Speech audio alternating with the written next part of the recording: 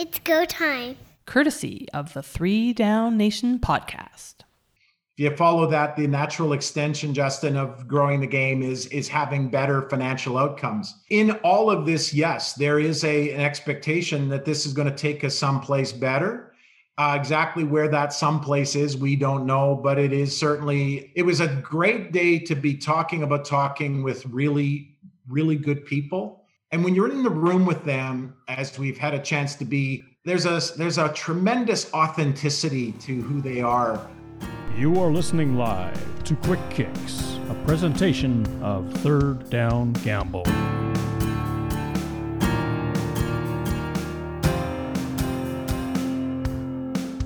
Welcome everyone to the podcast. Today, Justin Dunk, 3 Down Nation, CHCH Television in Hamilton. Yes, sir. Hey, I remembered. Awesome to see you again. Yeah, buddy. Good to be on with you. Always fun to be talking about Canadian football. And we actually have a season to chop up, my man. I am so happy that we have real games coming. And it's not that long until they actually start. We're, a couple weeks away from training camps.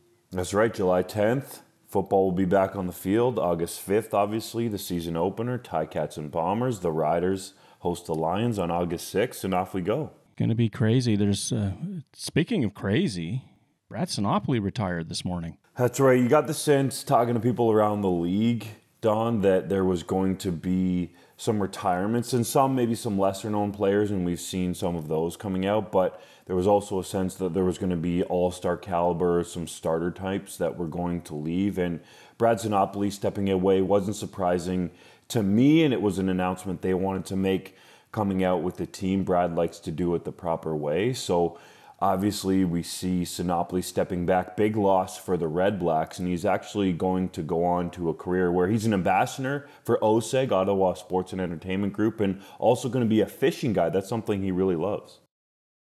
Well, that's great that he's got something lined up post-football. He's going to be missed in that lineup because not only is he a quality receiver, he's a quality guy. Certainly. One of the buds with Greg Ellingson famously, and then they were split up when Ellingson went out to Edmonton. But in Sinopoli, we're talking about a guy that had 4 1,000-yard seasons in 5 years with Ottawa. And he went across the middle so many times for them, took hits. And really for him, this was a decision about his health and the ability to be there for his family long term, right? He's got a young family in the area of Ottawa. He was due to make prorated, albeit, but still $160,000 in 2021. So it wasn't like he was a minimum salary guy. So it was really health over money and anything else. Well, we wish him all the best. There's been other sort of talk coming out of the league where Craig Dickinson in Saskatchewan said, if you're not in shape coming into camp, you can forget your job. Yeah, and you might get beat out by some of the younger guys that are coming in. I will say on the flip side of that, it's a little difficult for the players who are trying to prepare for a season, and they go through 2020 and there's all this uncertainty, and they still have to put food on the table for their family, so they go into other employment, and it's difficult, as we well know, to work, let's say, hypothetically, a 40-hour-a-week job while still training at some sort of a decent level. And that's just for us normal citizens. That's not being in tip-top shape to play pro football at the level that we see it in Canada. Well, and for a lot of these players, they have to walk away from jobs to get themselves ready for game shape so they can actually get out on the field. So there's another decision that you have to take, and when do you make that move? Exactly. It's an investment for them that they're stepping away and not bringing in money for their family, that they're investing it. And yes, they're going to earn money in the CFL when they play. But the fact that, as you said, you have to step away from a job and make that commitment to train, to be ready to compete at training camp, which we all know is a high level of football and it's a high quality of talent that actually makes CFL rosters, is a commitment in and of itself. What do you think of the moves by some of the teams to get together for training camp? Calgary, Edmonton, Saskatchewan, possibly Winnipeg, Toronto, Hamilton. Logical choices, but having these camps come together, is that a one way to sort of address the loss of a preseason game? It is. I think it will really help those teams evaluate a little bit better. It sounded like the Montreal Alouettes wanted to have some type of a controlled scrimmage or integrated practices with the Ottawa Red Blacks, but it seems like the Red Blacks don't want to for whatever reason. Maybe that will change, and then BC's sort of left without a dance partner. But to me, it makes a ton of sense. Overall, you're getting guys back in a football setting, and before you have that first game kickoff where it's actually going to count, to have somebody across from you that is not wearing the same colored jersey is a much different situation than going against the same schemes and stuff and practice. And yes, you're going to have the practice squad trying to mimic what those teams do, but it's still not the same. So I really think it's smart to have these controlled practices and do it in a safe way and do it with the teams where you can bust to. The other thing, of course, the schedule itself has got its quirks. British Columbia, for example, plays 6 home games against the West and 3 road games. Winnipeg and Ottawa do not play. Toronto and Hamilton, Montreal and Ottawa each play 4 times. There's been a lot of criticism saying that this could have been far simpler, but I just think if the CFL, with their notion that they want to have more games within the division, you're going to get a bumpy ride when you shorten the schedule. You are, for sure. And the one thing that stuck out to me, Don, is you have the Ticats and the Argos playing 4 times. You got the Stamps and the Elks playing 4 times. But the Riders and the Bombers played just twice. So if we're talking about this idea of a schedule, and like you said, it's going to have its quirks, but one where you want to limit potentially air travel and cut down on the travel expenses, why are the Riders and the Bombers not playing 4 times? Like, to me, from an economic standpoint, that's certainly going to benefit you. And yes, it's old school, but you could argue that the Riders or the Bombers, whoever's going to the other province, can just hop in a bus and go. It's about, what, a 6-hour trip, I think, between those cities, straight shot almost. So to me, I really don't understand that. You also have the Red Blacks and the Alouettes that play 4 times. So to me, the team that you could argue, or the teams that have the biggest rivalry in the CFL and that probably have the best chance of packing their stadiums, and by what I mean by that is Scott Moe coming out and saying he wants a full mosaic stadium pretty much from the get-go for the Riders. I'm talking about capacity limits. Why would you not have that go down 4 times? To me, that's the one big one that I can't understand. I just wonder if there wasn't room in the schedule to do it. That at some point they had to say, look, we can't fit this in. Because there's only so many home dates that you have, only so many road dates. You've got to play so many in the division. There's all these givens that you have, and eventually you just got to give something up to make it all fit. That's a 6 to 7 hour bus ride from Winnipeg to Regina. I don't know how many times the Riders want to take a bus to go to Winnipeg and vice versa. So it's probably a plane ride, which means are they really further ahead by playing them an extra 2 times? Yeah, and you're right. When you factor in the bye weeks that need to be in there and just overall how the schedule is going to come together, I'm sure there were different iterations. But to me, I just would have made that the first one. Okay, these teams are going to play 4 times, and we'll work off of that. Yeah, I kind of think that they went the other way around, that the East was going to play 8 in the division, and then from there, they worked out. Yeah, and that seems to make sense, right? Because you said it's a 6 or 7 hour ride anyways, whereas in the East, Toronto and Hamilton, obviously, it's on a good day with traffic, should just be an hour one way, and Montreal and Ottawa are clearly very close. It's not a 6-hour drive. It might be just a couple from Ottawa to Montreal by the time you get there, and they're in the same division. So, I get it where it's a little trickier in the West. You got 5 teams out there. It's not an even-numbered division, and there's going to be some oddities. So I'm sure it was tricky to put together. But hey, man, at least we got a schedule, right? I've done the Eastern Tour where I've seen games in Montreal, Ottawa, Toronto, and Hamilton, and it's far easier to get around because the distances are so much shorter out there than any trip from Regina anywhere is longer than Montreal to Hamilton. Yeah, exactly. If you're defining a schedule and you're concerned about distance, the East is always going to win out. Yeah, no question in that, for sure. It's been over 100 days since you broke that the CFL and the XFL were talking about talking famously from the commissioner. In that 100-plus days, where do you think these discussions have gone, or have they gone anywhere? Are they still talking? Have they met in the last month? The talks seem to be largely centered around the business aspect of it. There have been discussions, and they're ongoing. The CFL is obviously focused on the 2021 season. Dana Garcia, one of the co-owners, let's call her, of the XFL, recently was out in the public talking about what she wants to do with the XFL in the future. And they can't really mention the CFL because of the non-disclosure agreements that they've signed. But these discussions are ongoing. They're a little bit less frequent now because the CFL, trying to put football in the season, getting all the appropriate approvals that they need. But really at the start, and from what I believe is still going on right now, is it's discussions about the business, because you have all the CFL owners, and it's difficult enough to get them on the same page. Now you have a new ownership group potentially that could come together from both leagues, and you have Danny Garcia, you have The Rock, and their people are going to be involved in there, and obviously Redbird Capital. So you have all of these different people coming together, and you have to figure out how to chop up the money. And as we well know in the CFL, the private owners for sure, they're not too keen on divulging their finances. And if you were the owner of a team, would you want to give up potential revenue that could be rolling into your league? And those conversations are going to be difficult when you're talking with people that, in a lot of situations, you probably never met before. I'm sure everyone's familiar with The Rock, but when you're talking about him and his business partners and coming to a comfortable relationship there, that's going to take some time, right?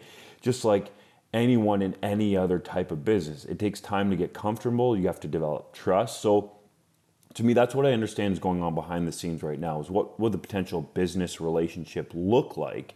And then you can start talking about what's the football actually going to look like on the field. I know they've discussed whether they're going to play 3 downs on an American field or 4 downs on the Canadian field, and all the different iterations that you could think about to throw out there. But that's not necessarily the focus right now, because you have to get the business aspect of it squared away first. And even before that, you have to decide, what are we actually going to do? Is it going to be a full-on merger? Is it going to be a scenario where the CFL just plays their games in Canada for the entire season and the XFL plays theirs in the United States, and there's a 1-game, I don't want to call it a Super Bowl, but Continental Football Championship or North American Football Championship game that you have at the end of those seasons? Or the schedule is actually going to be merged?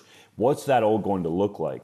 It's really difficult when you start thinking about it, and people do want answers, but I understand why that process could take a long time to play out. Don't you think it would be rather, in a sense, if this all came to this, futile if they just agreed that, okay, you're going to play over there, we're going to play over here, and we'll just shake hands and be nice to each other? Don't you think there has to be, given the amount of energy going into this, a significant seed change in the way that the CFL operates, and that the XFL and the CFL, whether you call it merger or a buyout or whatever the case may be, that the CFL as we know it structurally won't be the same when the dust settles? I don't think just because they're talking means that there's going to be something major that happens. I will say this. I do think the CFL didn't put themselves in the best light by having their 2020 season canceled, and Randy Ambrosie goes to the Canadian government and says, we lost between 10 to 20 million in recent seasons. And the XFL is looking at that going, well, hey, if you guys are losing this much money, with what we could potentially bring to the table, that's where that leverage and the bargaining power, to me, really hits the road, where it becomes difficult. Because, as I said, the owners don't want to give up any of the potential revenue. So now, if you're the CFL, it's a much different situation, where Bill C-218 is about to change, potentially, the financial landscape of the CFL.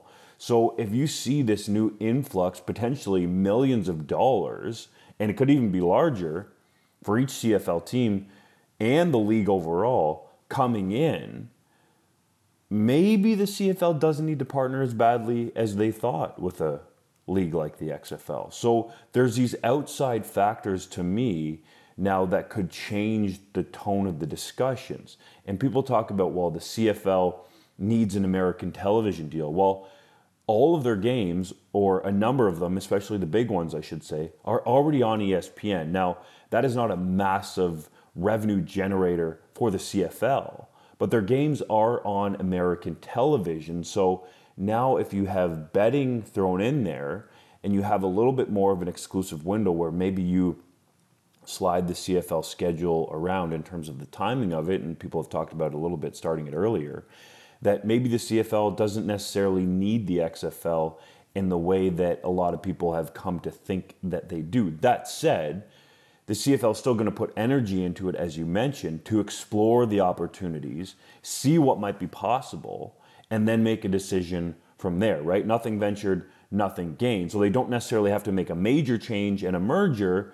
Maybe there's some sort of an agreement where they have a collaboration and they come together and it's not a full-on merger, or maybe it's nothing at all. There's some people behind the scenes that feel like it's just hype, and it was a great way to get people talking, especially in Canada, about the CFL, and even a lot of Americans as well have been talking about the CFL. But overall, I don't think just because they're talking about talking, at least a few months ago, doesn't mean that they're talking about a full-on major reconstruction, because there's so many ways it could go. But it's like any relationship. The more you invest into it, the more you hope to achieve from it. And if it comes to nothing at the end, are you going to sense some bitterness on one side or the other? I don't think there would be bitterness. It seems like, both sides are talking nice right now, especially publicly, but I'd like to get a camera or microphone hidden in there and see what actually is talked about in some of these meetings, because when you get into business discussions, we're talking about real money. So those discussions are going to have a much different tone than we've seen from people talking about it publicly. So I think, to answer what you're getting at, that just because you're talking and putting time into it doesn't necessarily mean there's going to be a wholesale change. And you referred to C218 that's about to receive royal assent. And how does the CFL address that? Do they try to get a stipend from every bet, or do they just sign deals with different gambling corporations to have them take care of it and then go from there? Yeah, I'm not a betting expert in the gaming sense of it and understanding how all the money is sort of piecemealed out. But what I have been told is that if the CFL does this properly, like, this could net them millions. Now, that's a bit of a generic statement to say could net them millions, but there's people that feel like, it could be worth a couple million per team. If the league really embraces it, and let's say, for example, each team has a betting app that, whether you're watching the game at home, Don, at Mosaic Stadium, or you're in the stadium there in Regina, that you can place a bet on, pretty much anything you want, would be the idea that I would approach it as. Whether Cody Fajardo is going to complete his next pass, whether the Riders are going to score over or under 30 points in the game, whether Gainer the Gopher is going to fall on his head or fall off a cart or something silly. Like, there's all kinds of these silly prop bets that really only kind of get out into the general public around the Super Bowl, but they're going to be more and more available. So if the CFL gets on board, or the teams, and have an app that they're going to monetize, then they can make more money from that. Certainly, right off the jump, they're going to be betting partners like the big ones, and we at 3 Down Nation have a partnership with Bodog Canada. They've been around for a long time. Places like those have been knocking on the CFL's door for a number of years. So they're going to, first and foremost, see money flowing from that. But the CFL, to your point, needs to figure out the best way where they get the money in their pockets. And I think a betting app and each team owning their own, and yes, you might have a partnership individually, and we've seen that in other leagues, especially the NHL, where individual teams have partnerships with individual sports books. There's going to be lots of ways that you can open the door to get revenue here. But as you said, it's how can the CFL make sure they're at least getting a cut from the provincial gaming associations, from those in-game apps that they hopefully come up with. Will the league have their overall app that people are betting on? There's various ways to go about it, and hopefully the CFL finds a way to maximize it. The CFL at best has rarely been agile when it comes to innovation off the field. Do you think they have the energy and the will to get something going quick enough so that by 2021 or at the latest 2022, they are full on with this type of betting app? Well, to be honest, they should have seen this coming, and they knew that the bill was being put forward, and you saw that the way it was being talked about, that it was likely going to pass. That was a sense that I got, at least. The way the senators were pushing it and talking about it, it didn't seem like they were going to vote it down. So to me, the CFL, and I believe this is the case, already has a committee that's been put together to focus on this aspect. So they've been planning for it. But your question is certainly valid, is can they maximize the monetization potential to its fullest? That is a major question mark, because we know there's no issue with the caliber of football in this league. And if you talk to personnel guys around the league, they'll say if the business operation matched the caliber of football that we put on the field, and we being the players, obviously the coaches that mold that talent and the personnel guys that go out and find it, that the CFL would be making, hundreds of millions of dollars, because there's no issue with the on-field product. The CFL needs to mobilize in this atmosphere very quickly. They need to have an app ready to go for 2021 when the season kicks off on August 5th, even if it's not at the full capacity that they want, because they need to take complete advantage of this. And I would imagine it's an area where the owners of the league won't have an issue investing in, because it's going to net them a return. And you can see that. It's tangible. Because as you referenced in the past, we haven't seen the league invest in, let's say, marketing the game as much as people would want, because they're not sure, is that going to actually bring the return on investment? So hopefully this spurs forward more revenue for the CFL overall, for it to become a bigger, wider, far spread product in our country and around the world. As they go into the room with the XFL, and where they were before, they didn't have much to show. Suddenly now, hey, we've got this. Does that change that dynamic?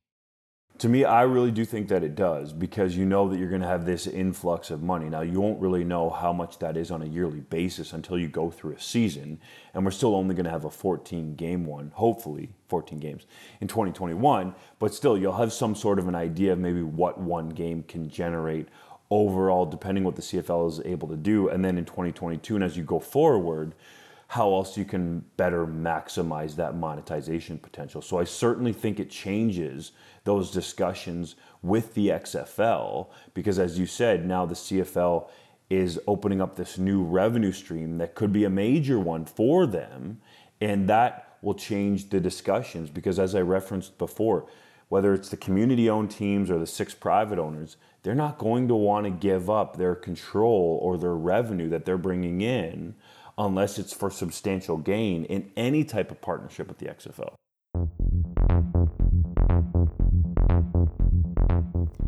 CFL players all wear a face mask for safety. With COVID-19 on our field, we also need to wear our masks to keep everyone safe. Do your part. Be a team player. The USFL now has put forward that they're coming back in 2022. How does that play into the discussion? I don't get the sense, in terms of people that I've talked to, that the USFL is really going to change anything for the CFL or the XFL, or the potential that they're going to get together. The USFL was co-founded by Brian Woods. Now, it obviously existed way back, I believe, in the 1980s, but Woods was the guy behind the Spring League, and in that league, the vast majority of players were paying to play. So until you can show, and some people do slag the CFL that their salaries are low, but hey, it's still, minimum salary is $65,000. I know it's rough after taxes if you go back to the States, but you can still live off that. Until you show, USFL I'm talking about, that you can pay your players, even close to that amount, then I don't think people are going to take you seriously. So I haven't heard any worry about the USFL coming back from CFL people that I've talked to. Is it just a rebrand of the Spring League? Very much could be that way. And that's kind of what I'm getting at with the salaries, is until they start paying people legitimate wages to play football, it's not pro football. Like, it's semi-pro, I guess some people want to call it, which already happens throughout Canada. We saw Darren Burns, a 57-year-old, play out in the Maritimes and became the first Canadian to play in 6 different decades.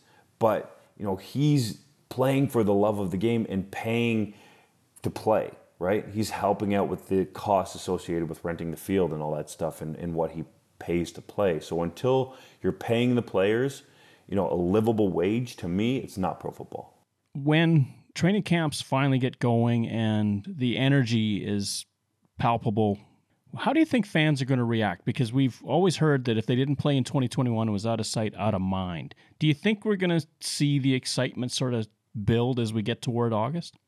It certainly seems like that, and that's really just going by what you and I and anyone else can judge online, that the excitement for CFL football to be back and the fact that some people maybe had taken it for granted, I really take that away from all the social media reaction. But until we see either the television ratings or the attendance, then we won't be able to make a substantial judgment on or decision on if people actually really miss it and are coming back. Now, the other part of that is going to be, well, how comfortable are people potentially going to be, let's say in Saskatchewan, where Scott Moe wants to fill Mosaic Stadium, to go back into a large setting like that where you potentially could have over 30,000 people in one venue. I think it's going to take some time as well for people to feel comfortable. I know you and I were talking about, if we're kind of in some situations, around larger groups of people, we might still be putting our masks on, regardless of where the virus is at. So I think overall, it might not be able to be decided right away. And that's where I think really the television numbers and, hopefully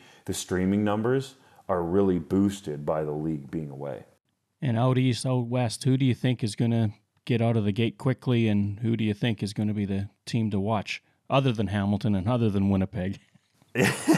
Yeah, the easy one in the East is the Ticats, right? Because they kept their continuity. So I'll just touch on them very quickly. The most intriguing team to me in the East, it has to be the Toronto Argonauts. You have a completely new coaching staff there. You have Nick Arbuckle, a new quarterback who was kind of with the Ottawa Red Blacks, and then a bunch of this talent that they've signed in free agency and former NFL players as well. So how that comes together will be, I think, the most interesting to watch in the East. And for me, out West, a healthy Bo Levi Mitchell usually means the Calgary Stampeders are competing for a Grey Cup. It doesn't seem to matter who the Stamps put around him. It's going to be a different looking Stampeders roster, especially, without Eric Rogers there, who was a go-to guy for Bo Levi Mitchell. But Mitchell has shown over the years that he can put guys in the NFL that you've never heard of. And he's done that with a number of receivers, Reggie Begelton being the latest one of those. So I look at the Stampeders as being a contender out there, and I'm real curious in your backyard to see what happens with the Saskatchewan Roughriders, how Cody Fajardo does with going into training camp, being the number one guy from the jump, which has never happened in his pro career, having that offense alongside Jason Maas and what they could potentially do there. And I think everyone gets focused on Maas as a head coach and his temper tantrums, but as an offensive coordinator, we got to remember, he had 4 1,000-yard receivers when he was in Ottawa. Like, that dude knows how to dial up an offense and really can pile up the points if that's what he's focused on. I don't think it's fair for us to just look at him and categorize him as a head coach, but in a way, he's kind of done it to himself because he's beat up the Gatorade or thrown his headset or whatever else he's done. Those would be my most intriguing teams. In the East, the Argos. Out West, the Riders. Of course, Moss's former team is rebranded as the Elks. What do you think of their new look? I like it. I think they did a great job. I was a little bit partial to Elkhounds, but I mean, Elks and Elkhounds is close enough as well. I just feel like, we don't have any dog names in the CFL. That would have been really cool, and it would have fit as well. But I mean, Elks makes a ton of sense. It goes back to their history with the franchise as well. And the fact that they took the opportunity to create a cool new brand around the team. It seems like a lot of the young people out in Edmonton are jumping on board and buying the Elks gear, that they seem to have really done a great job. The merch looks awesome, and I'm kind of curious to see if they're going to wear the antlers on opening day. You would imagine you got to come out strong, right? Antler up out the gate. You bet. When we get to Hamilton in December, who is going to be there? Well, as you know, Don, predictions never really are as easy as they seem, even though everyone's going to say, oh, well, the Ticats and the Bombers will be back in the Grey Cup.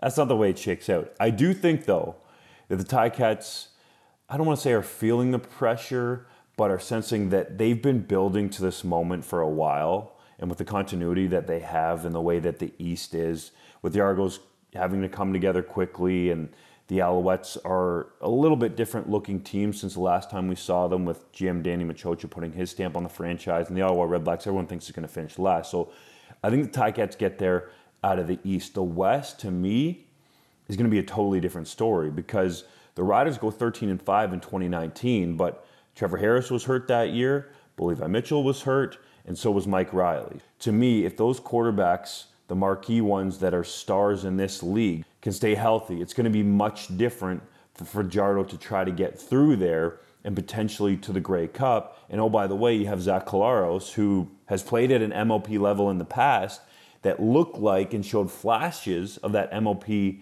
ability in that stretch run to a Grey Cup with the Blue Bombers. He's had a lot of time to talk with new offensive coordinator Buck Pierce over the break due to the canceled season.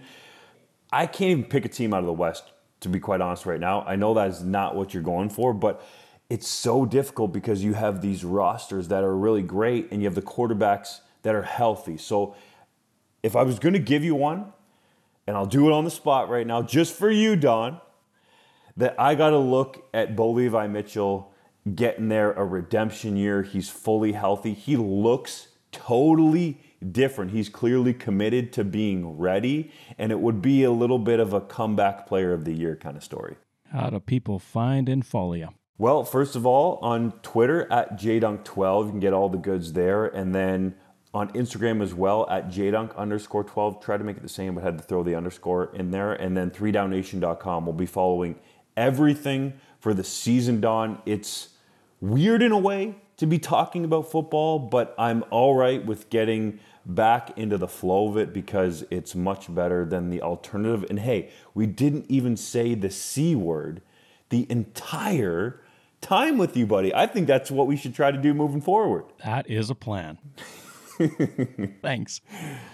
I hope everyone gets what I mean by the C word. I think they will.